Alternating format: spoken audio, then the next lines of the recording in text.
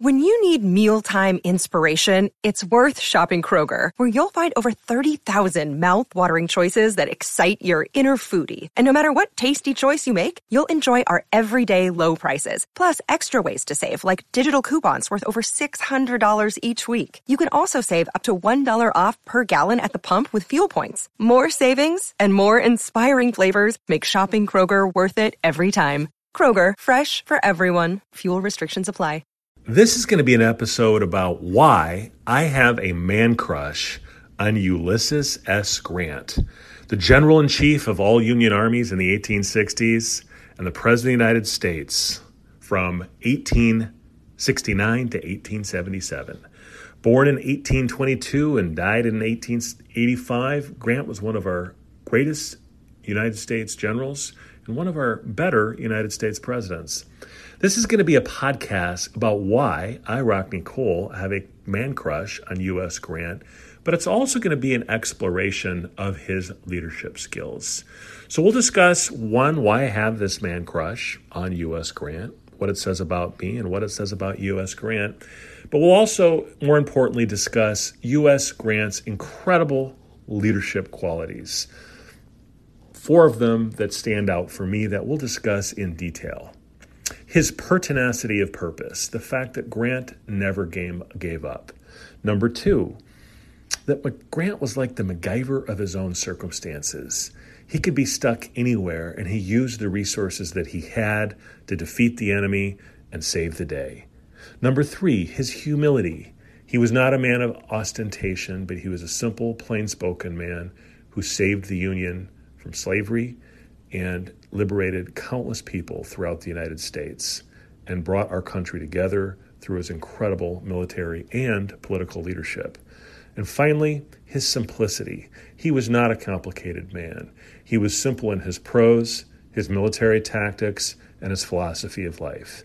Quite simply, U.S. Grant was one of our greatest generals and one of our better United States presidents, and you're going to learn why after listening to this podcast. And at the end of this podcast, I'm going to give you 3 biographies that you should read. American Ulysses by Ron White, Grant by Ron Chernow, and Grant by Gene Edward Smith, and a bonus pick. You're going to have to wait until the end of the podcast before you learn which one is best. So it's going to be a little bit like HGTV House Hunters, where you got to wait till the end to see which house they picked. Well, you're going to have to wait and see which one I pick. And you're also going to have to wait till the end of this really good alternative biography that you can read and a good YouTube video. So stay tuned for this exploration of why I have a man crush on U.S. Grant, and more importantly, what were the incredible leadership skills that he demonstrated that you can learn from and apply in your own life. So let's get started. Before we talk about his essential leadership qualities, let's talk about why this is such an amazing story. And as a middle-aged man, you've heard me talk a lot about that in some of my casts on Moby Dick and another cast that I've done.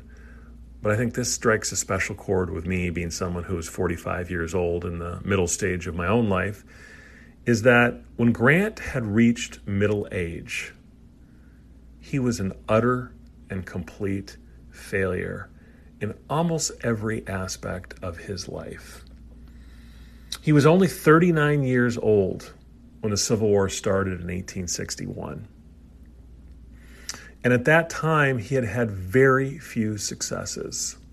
He had had a few bright moments that did give us a glimpse that maybe this was no ordinary man. He did graduate from West Point Military Academy. He served with distinction in the Mexican-American War in the late 1840s. He was also an incredible horseman and held records in horse jumping at the military academy that existed for decades after he was there. So he did have some successes, but in terms of his business activities, he was a failure. In the 1850s, he was a failed farmer. It turns out, although he was a very effective general, he was totally incompetent a businessman. He was tough as nails in battle, but he couldn't collect rent payments. He failed at nearly everything that he did. He served with some distinction in the military, but even in the military, when he was posted out to the American West Coast in the 1850s, he basically resigned under suspicion that he had failed in his duty because of his alcohol problem. He was a drunk. And in fact, at one point, he fell so low that he was selling wood on a street corner in St. Louis just to make ends meet, just a few years before the Civil War started.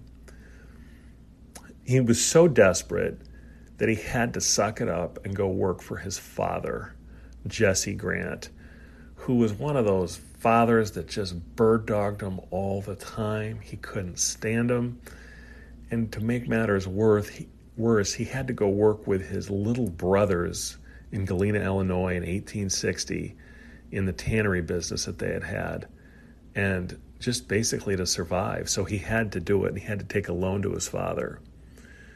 But what makes this story so incredible is this man who was incompetent in almost every domain of his life, who no one thought would have done anything with it at the age of 39, became one of the most spectacular generals in United States history.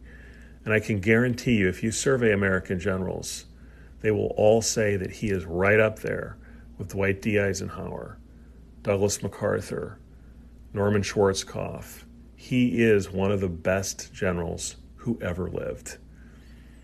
If you can imagine, this total failure who was selling wood entered the Union Army in 1861. Within his first year of service, he had had multiple victories that were absolutely essential to the Civil War. He won at Fort Donelson, one of the keys to securing western Tennessee for the United States. He had, in 2 years, he secured one of the most important victories of the Civil War in Vicksburg and allowed uninterrupted commerce throughout the Mississippi River. Lincoln referred to Vicksburg as securing the key to his own pocket, and that was the essential part of securing the Western theater in the Civil War. And by the end of the Civil War, he was the general of all Union forces, subject only to the authority of Abe Lincoln. So this Woods, and he became a lieutenant general, a designation that had not existed since George Washington, that was passed by Congress to give him total authority over all Union forces. And within 7 years, he was president of the United States. How did this happen? How did this transformation occur? It did not happen by sheer luck. And no, friends, it did not occur because he commanded the Union Army. The view that the Union Army victory was inevitable over the American South simply is not true. He did it through some incredible, timeless leadership qualities and personal traits that allowed him to go from a wood salesman to one of the leading figures of the 19th century in the United States. And so we're going to explore how he did that. So let's talk about one of those essential leadership characteristics that Grant had. Lincoln called it a pertinacity of will. He never gave up. As a warrior, as a civilian, as a politician, he never moved left or right, and he certainly never moved backward. He had one direction and one point of view, and that is we move forward no matter what the odds are, as a soldier, a politician, or a civilian. He was incredible. He had a will of steel. Before I tell you this incredible story of perseverance, I want you to go through your own thought experiment in your life. Imagine you are a successful 60-something. You've just reached your golden years. You have health, more money than you could ever imagine. You have worldwide fame, and you are widely celebrated throughout the United States. You are an American hero. One day while having breakfast, you get a phone call. That person tells you that you have been swindled out of your life savings. You thought you were a millionaire, and instead you do not have a penny to your name. But it gets worse. Not only do you not have any money, but you have to sell all of your assets, everything you own to satisfy debts that you didn't even think you owed. And after a little while, you feel a little lump in your throat, and you determine that you have been diagnosed with terminal cancer. And the doctor tells you you have less than a year to live. What would you do? Would you cry? Would you feel sorry for yourself? What do most people do in this situation? It's overwhelming. It's totally unfair. You're a victim. Well, this is a situation, nearly exact situation, that Grant finds himself in May of 1884. He'd gone through incredible ups and downs throughout his entire life. He had been in the military. He had had victories. He had had defeats. He'd served as United States president. He'd done this around the world tour. And during that time, he became moderately wealthy. He had a lot of wealthy friends. And in the early 1880s, his son, Buck Grant, had invited him to invest in a partnership with a man named Ferdinand Ward, who promised incredible returns. He was viewed as the whiz kid of New York. But it turns out that Ferdinand Ward was no whiz kid. He was a criminal. He was the Bernie Madoff of his day. Grant had invested nearly $100,000 in a partnership of Ward and Grant, which is nearly $2.5 million today.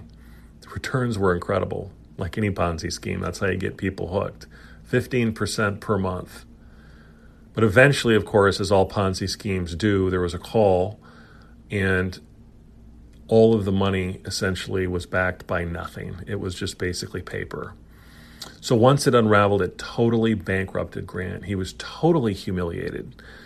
He became a pauper overnight. He did have some friends from wealthy allies like Cornelius Vanderbilt, but for the most part, it was just to help him to pay off the debts. Because especially for those 19th century partnerships, you had skin in the game. If you committed to be a partner, they didn't have this limited liability as much. You were in on the hook for every debt incurred by the partnership. And that's what happened to Grant. He had to sell everything to satisfy his obligations in this Grant and Ward partnership. But it gets even worse. Nearly 2 months after having been received this news that he had been bankrupted by a criminal, he was having a peach one day, and he felt this pain in his throat, and he was diagnosed with terminal throat cancer. So what did Grant do? Did he cry? Did he jump off a bridge? No. His first thought was for his wife and for his family, Julia. What would he do? He wanted to leave them financial legacy. And what one asset did he still have? He still had a lucid writing style. He still had this incredible story to tell, which Grant had refused in the past because he viewed memoirs as self-serving. He was a very humble person, but he knew he had no choice. And Mark Twain encouraged him to publish this. So Mark Twain was the actual publisher of the memoirs that Grant did. So with nearly a year left to live, Grant spent each of his last dying days in incredible pain writing one of the best presidential memoirs in American history. He wrote it in a very clear style. If you ever get the chance to read it, it was incredible. And it was not ghostwritten. He wrote it. One of the characteristics of Grant, as we'll talk about later, is he was an incredibly lucid writer. And you will love this. I'm about 3/4 of the way through it. It's really one of the best books I've ever read. Grant is awesome. And in that last dying days, he left this memoir. And what was the payoff for Julia and the family? She received royalty checks totaling nearly $450,000, or nearly $12 million in today's money. Grant never gave up. But of course, this was not just the only act of heroism in his life. He acted this way throughout his life. He felt that no matter what the odds were, you're going to lose if you give up. You only have a chance if you keep moving forward. You know, most high school graduation speeches, you sort of forget most of them, quite frankly. But I remember when I was a senior at Decorah High School, I listened to a graduation speech by a famous soap opera star that grew up in Decorah, Gloria Johnson. And she said one thing that I will never forget. Success is when you fall down, you get up one more time. And that's the way Grant was. You always get up one more time and you never give up. If you get your butt kicked today, you get up and you keep moving. And this is demonstrated very early in the Civil War at a little church called Shiloh in western Tennessee, one of the first and most bloodiest battles of the Civil War. In early 1862, the Union was of the view that they could potentially defeat the Confederacy in that year. They did not think that they would take an additional three additional years to defeat the Confederacy. They were riding high. They had just secured most of Tennessee through victories at Fort Donelson on the Cumberland River and Fort Henry on the Tennessee River. Those are stories unto themselves. And of course, who secured the victory? Ulysses S. Grant. And the next stop, they were going to proceed south and try to secure northern Mississippi near Corinth. They set up at a camp near Pittsburgh Landing on the Tennessee River. And while they were there, they were planning for essentially this invasion of northern Mississippi. But they were surprised because in one of the first major battles of the Civil War, the Confederate Army led by Albert Sidney Johnston and P.T. Beauregard attacked first by surprise. The Confederates literally caught the Union with their pants down. They attacked while they were eating breakfast. And on that first day of the battle, the Union was absolutely crushed. They were nearly driven back into Pittsburgh Landing. And one of Grant's colleagues, John Carlos Buell, scanned Pittsburgh Landing, and what he saw just appalled him. There was chaos, there was confusion. He had seen death and destruction beyond what anyone had ever imagined. And Buell asked Grant, "Well, Grant, are we going to retreat?" And Grant, in his own laconic way, said, "I haven't despaired of whipping them yet, but it gets even better." Later that night, it was raining and late in the evening, and Grant was just sitting in his tattered Union soldier's clothes, smoking a cigar quietly by himself. The raindrops are pounding on his hat, and his good friend, William Tecumseh Sherman, approached Grant and said, "Well, Grant, we've had the devil's own day, haven't we?" And Grant's response was, "Yep, lick him tomorrow, though." And that's exactly what he did. That next day, the Union fought back and they attacked. They did not give up. And they forced the Confederates to retreat. And had they lost, that could have significantly impacted the outcome of the Civil War. And so that's the first leadership quality of Ulysses S. Grant, is that you never give up. Lincoln called it the pertinacity of the will. And that was this incredible quality that Ulysses S. Grant had. So the next quality we're going to talk about is use what you have. Be the MacGyver of your own destiny. So what do I mean by that? Grant was like MacGyver. Grant used the resources that he had, and he did it through forward-moving action. He rarely, if ever, complained about the resources that he did not have. And you remember that 80s show MacGyver? MacGyver was this action hero, and it was an ABC show that was on for about 5 years, and he was a physicist. And MacGyver was incredible because he could be chasing the bad guys and then get trapped in some sort of warehouse. And would MacGyver panic? No, he didn't. He would look at the resources that he had, and then he would take like a stick of gum, tinfoil. He would see a little spare can of gasoline that always just happened to be there. And within 5 minutes, he would make this bomb and then he would escape. And he did it through his wits, his knowledge, and his courage, and his tranquility under fire.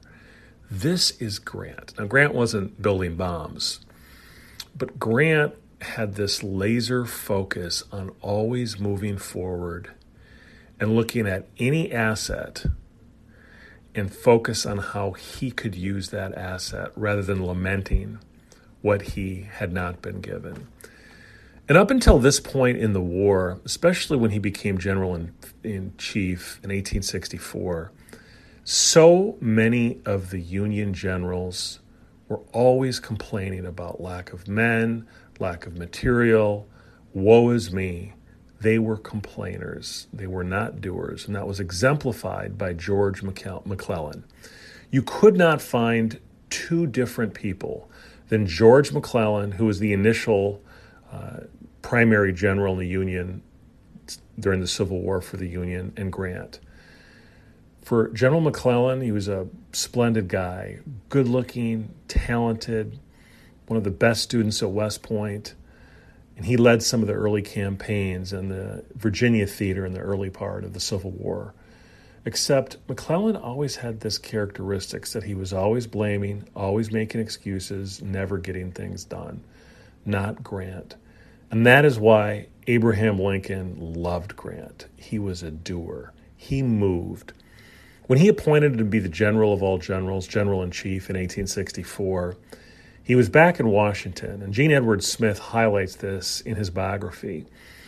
This is a quote from that biography. Lincoln is talking with his third secretary, William O. Stoddard, and they were just sort of shooting the breeze about what made Grant so spectacular, because many people couldn't see it. If you were to see Grant, and this is what many people observed, he sort of looked like a schlub. He never wore his fancy uniforms. He didn't have a sword. You could barely even tell he was a general. So Lincoln and Stoddard are talking in his private office, and Lincoln said, Stoddard, he said, Grant is the first general I've had. He's a general. Stoddard said, what do you mean by that? Lincoln replied, he said, I'll tell you what I mean. You know how it's been with all the rest? As soon as I put a man in command of the army, he'd come to me with a plan of campaign and about as much as say, now, I don't believe I can do it, but if you say so, I'll try, and so put the responsibility of success or failure on me. They all wanted me to be the general. It isn't so with Grant.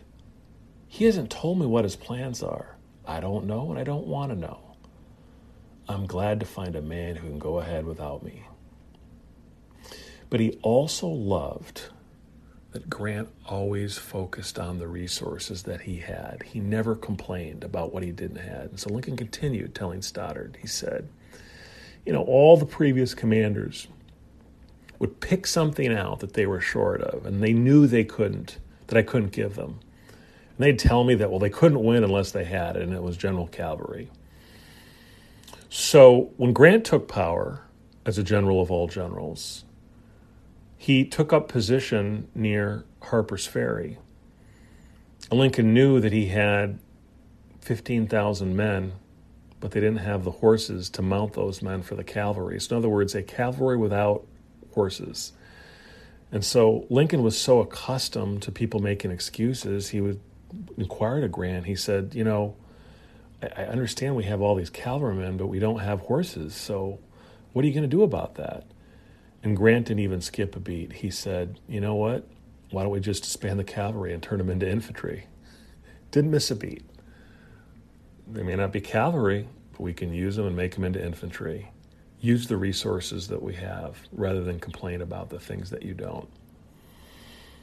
And most importantly, this is one of my favorite phrases from the book and by Gene Edward Smith, Biography of Grant.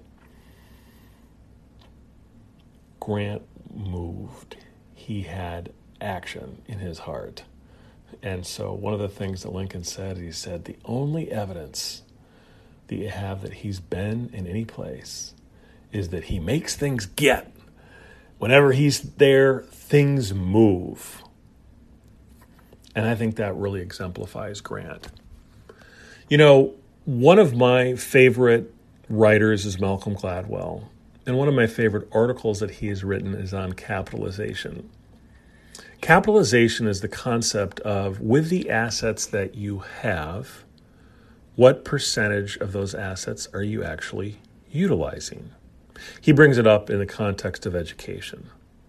For education, a lot of times we're focusing on student achievement and what their test scores are, but is that really the goal of education, moving up test scores? Well, of course we want moved up test scores, but isn't it a more narrow question, which is, with the student's natural endowment, with the natural talent that they've been given, we want to assist them to maximize their performance given their natural endowment.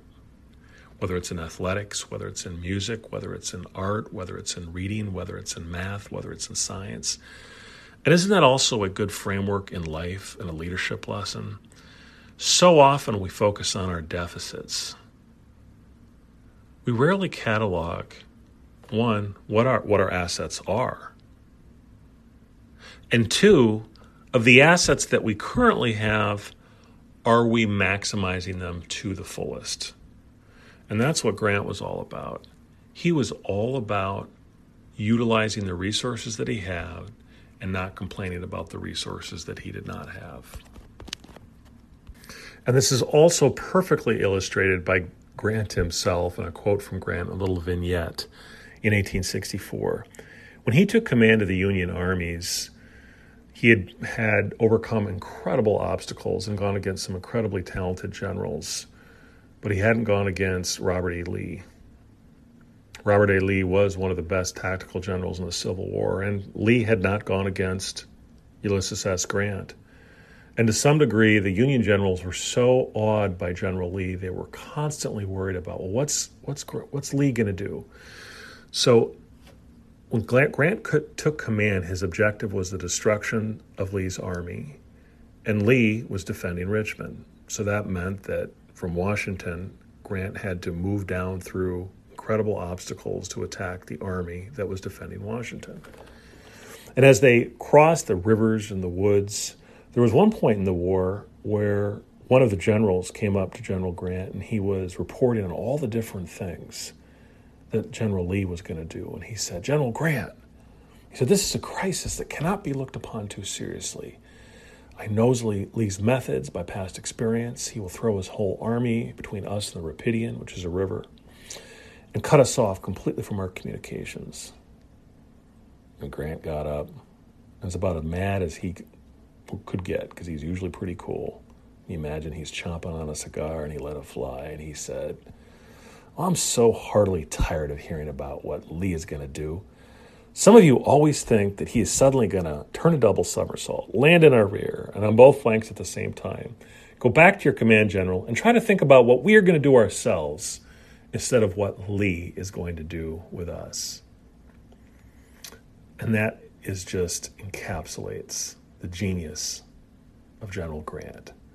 So the next time you're worried about resources you don't have or the talents you don't have, ask yourself, are you maximizing to your fullest, just like General Grant would, every talent and asset that you currently do have? And if you do, stop your complaining and start moving, right? Move, move, move. And as Lincoln said, that Grant, he's the littlest, quietest little fella you ever done seen. But whenever he's in a place, the only evidence you have he's been there is that things really get and things really move. Move, move, move. That's the essence of Ulysses S. Grant. The other reason I love U.S. Grant is that he was so humble. Certain generals throughout United States history are total prima donnas. They're all about themselves, like Douglas MacArthur during World War II. George Patton comes to mind. We've got General Pershing during World War I, and of course more recently in the Gulf War, Norman Schwarzkopf. These are sort of generals that, in my view, sort of sought to elevate themselves and make sure that they were the ones getting all of the glory. Not U.S. Grant. He was all about sharing credit and accepting blame where called for, and he only let his actions do the speaking for him. He was never a show-off and never talked to elevate himself at the expense of others. And I thought it'd be helpful in this particular segment to compare and contrast U.S. Grant with George McClellan. George McClellan was one of the first commanding generals of the Army of the Potomac in the early part of the Civil War in 1861. And McClellan was absolute central casting to be a rock star general. He was born in 1826 to an elite Philadelphia family, and everything about his life demonstrated that he would be a hero and that it would be he who would bring the United States to victory, not a dowdy loser like U.S. Grant. He was the polar opposite. Grant was a mediocre student at West Point. McClellan was number 2, could have been number 1 but for his skills in military drawing. He served with distinction during the Mexican-American War, as did Ulysses Grant, but he was more at the side of the leading generals. In the 1850s, he traveled the world and observed various military tactics by the British in the Crimea. He led dashing and daring expeditions in the Wild West and gained military experience out in the Wild West. And he also prepared military U.S. tactical manuals on bayonets as well as on cavalry. So he was literally writing the book on how military should operate. He's considered a very innovative thinker. He also had executive private sector experience. He was an executive with the Illinois Central as well as the Ohio and Mississippi Railroad. So he was everything that you would expect in a rock star general. He had a huge ego, extremely handsome, dashing. He was experienced. And while Grant was selling wood on a St. Louis street corner in late 1850s, McClellan was making upwards of $10,000 a year as a railroad executive, a princely sum in those days.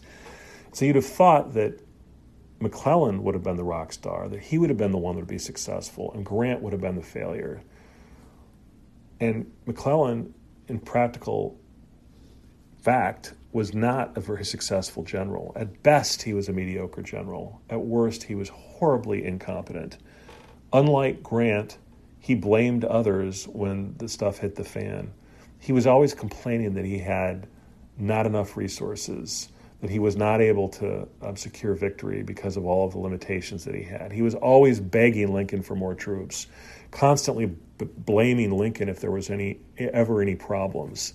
He constantly overestimated the strength of the enemy, and he was so incredibly cautious. He lived his life fearing failure.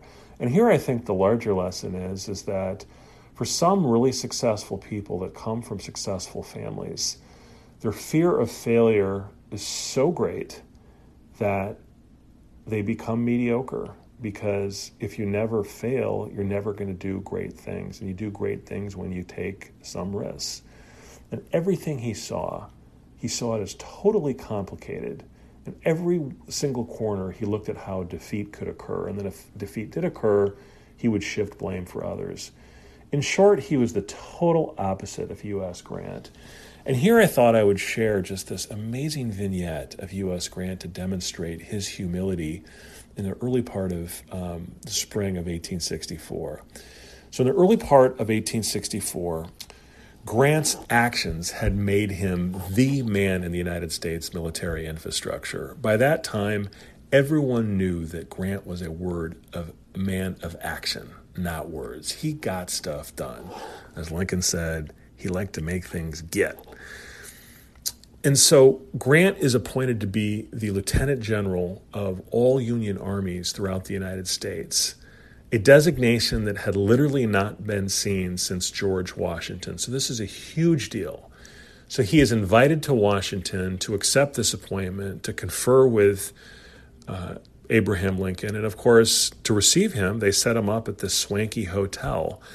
And so Grant arrives, and so here is what happened. And I'll read the section from Gene Edward Smith's biography on what happens when Grant arrives to Washington in the spring of 1864 to accept this incredible appointment. And Smith writes, Grant arrived in Washington with typical understatement. The White House had designated a welcoming committee to meet the train and escort him to his hotel. But the arrangements fell through, and no one was on hand when he arrived the afternoon of March 8th, accompanied by his 13-year-old son, Fred. Inconspicuous and unrecognized, a travel-stained linen duster hiding most of his uniform, he made his way to the Willard Hotel 2 blocks down from Pennsylvania Avenue from the White House. Grant had stayed at the old Willard 12 years earlier when he had sought to clear the Army's books of a missing $1,000 in a quartermaster funds.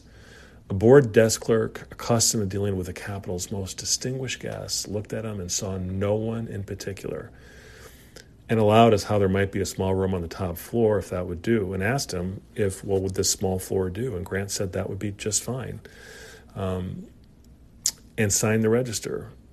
The clerk twirled and looked at the book and to write the room number after the name, and he saw U.S. Grant and Son, Galena, Illinois.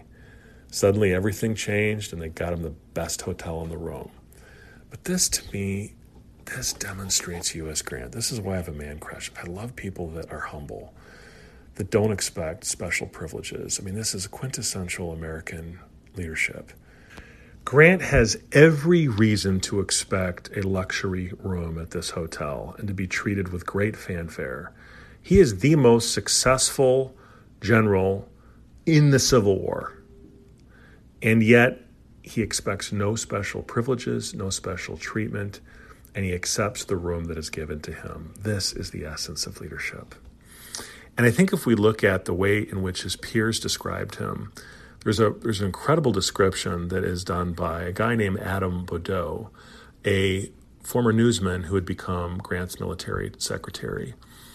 And here's how he describes U.S. Grant. He says, "Not a sign about him suggested rank or reputation or power. He discussed the most ordinary themes with apparent interest and turned from them in the same quiet tones, and without a shade of difference in his manner, to decisions that involve the fate of armies, as if great things and small were to him of equal moment.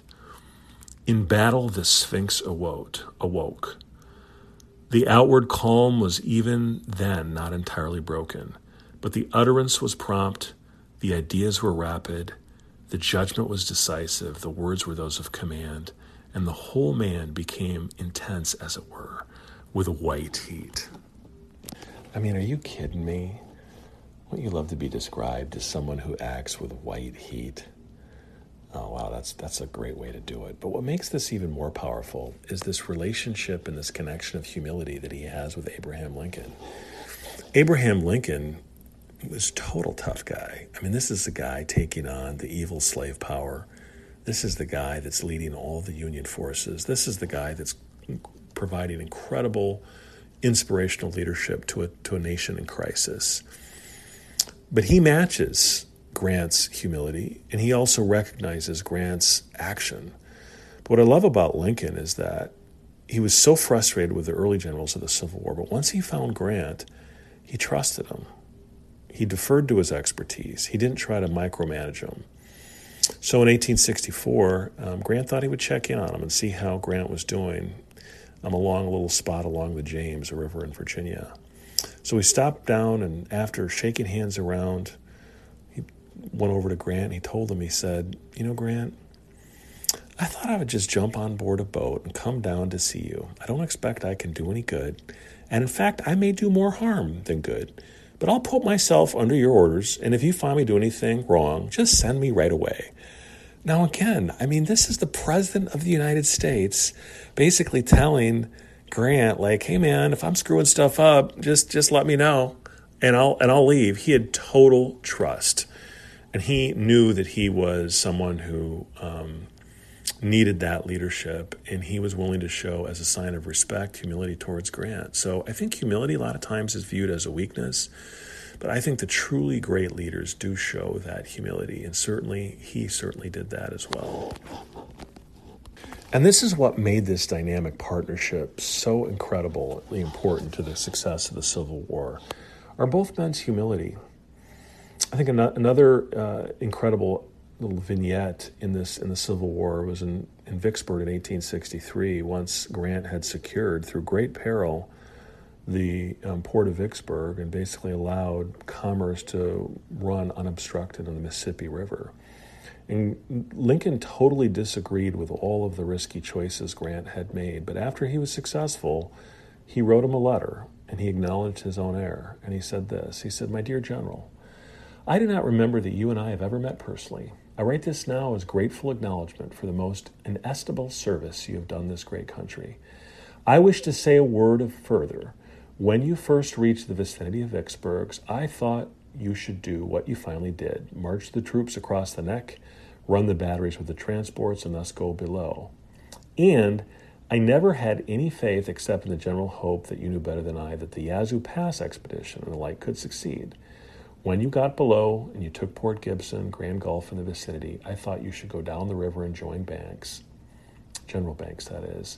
And when you turned northward east of the Big Black, I feared it was a mistake. I now wish to make the personal acknowledgement that you were right and I was wrong. Yours very truly, Abe Lincoln." So imagine our present leader ever admitting that he was wrong. To be able to admit that you're wrong on a topic, I think this is an incredibly important leadership skills, and to share credit and to praise others over yourself. And Lincoln does not view it as a sign of weakness, but it is Lincoln's strength that he can admit that he was wrong. And the final little quote that I love is at some point, speaking of prima donnas, one of the total prima donnas of the Lincoln cabinet was Edward Stanton, the Secretary of War during the Civil War.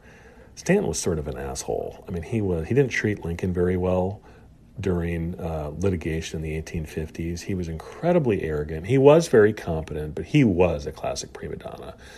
And in 1864, when Grant was in Virginia, Stanton didn't think he was really doing a good job.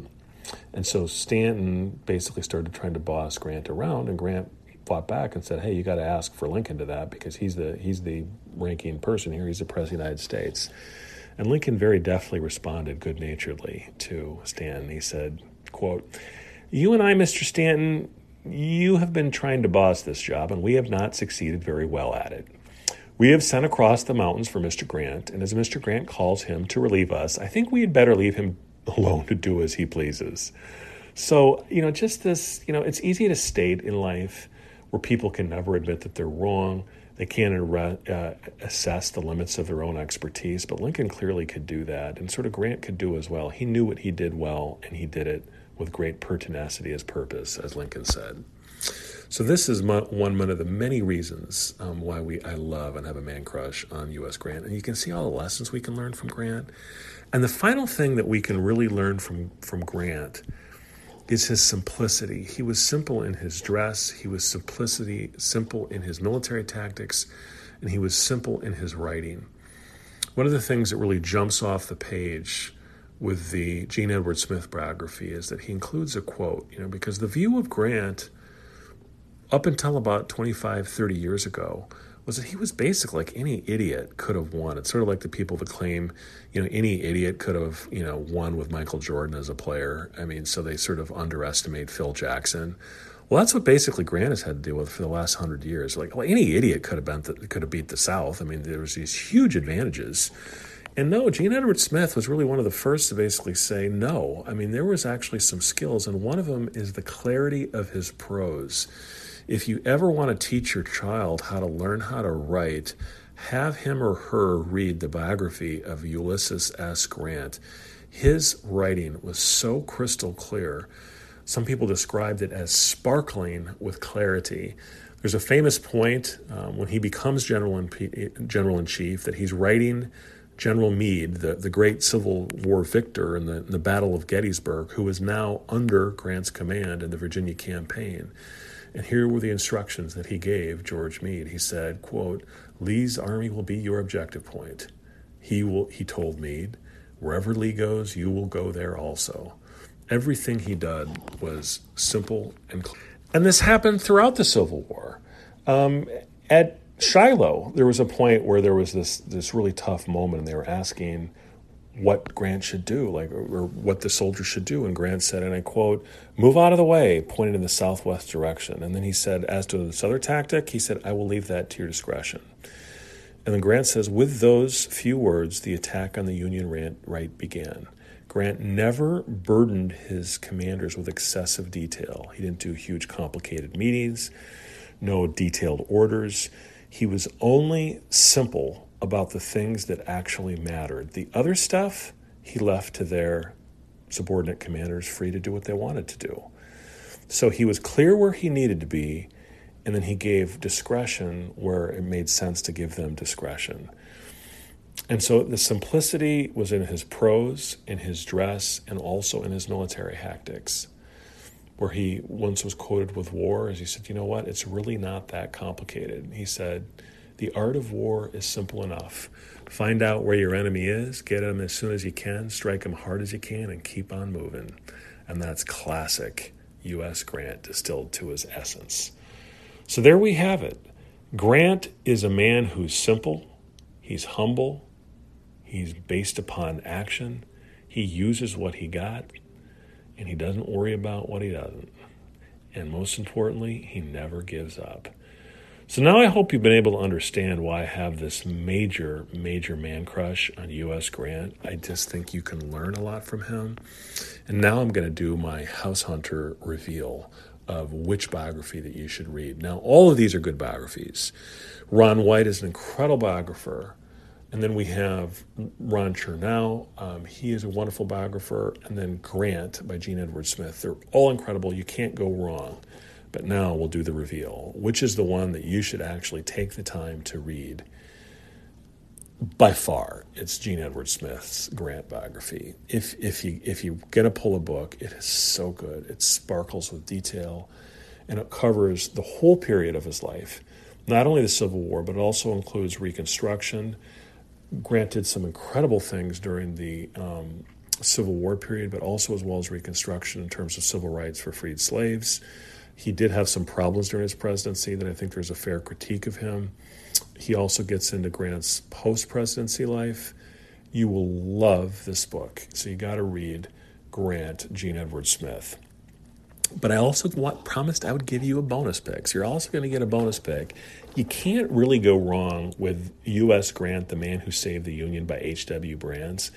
H.W. Brands is probably the most entertaining speaker of all these biographers. He's a UT Austin professor of history, super entertaining.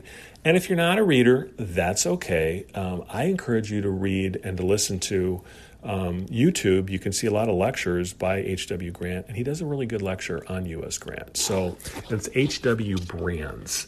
So I encourage you to check that book out as well. And I share his conviction that without U.S. Grant, I really mean this, we could have easily lost that war. We were incredibly close. So give thanks and learn from U.S. Grant, and I hope you have enjoyed this podcast as much as I have. So until next time, we will see you once again on the Rockneycast.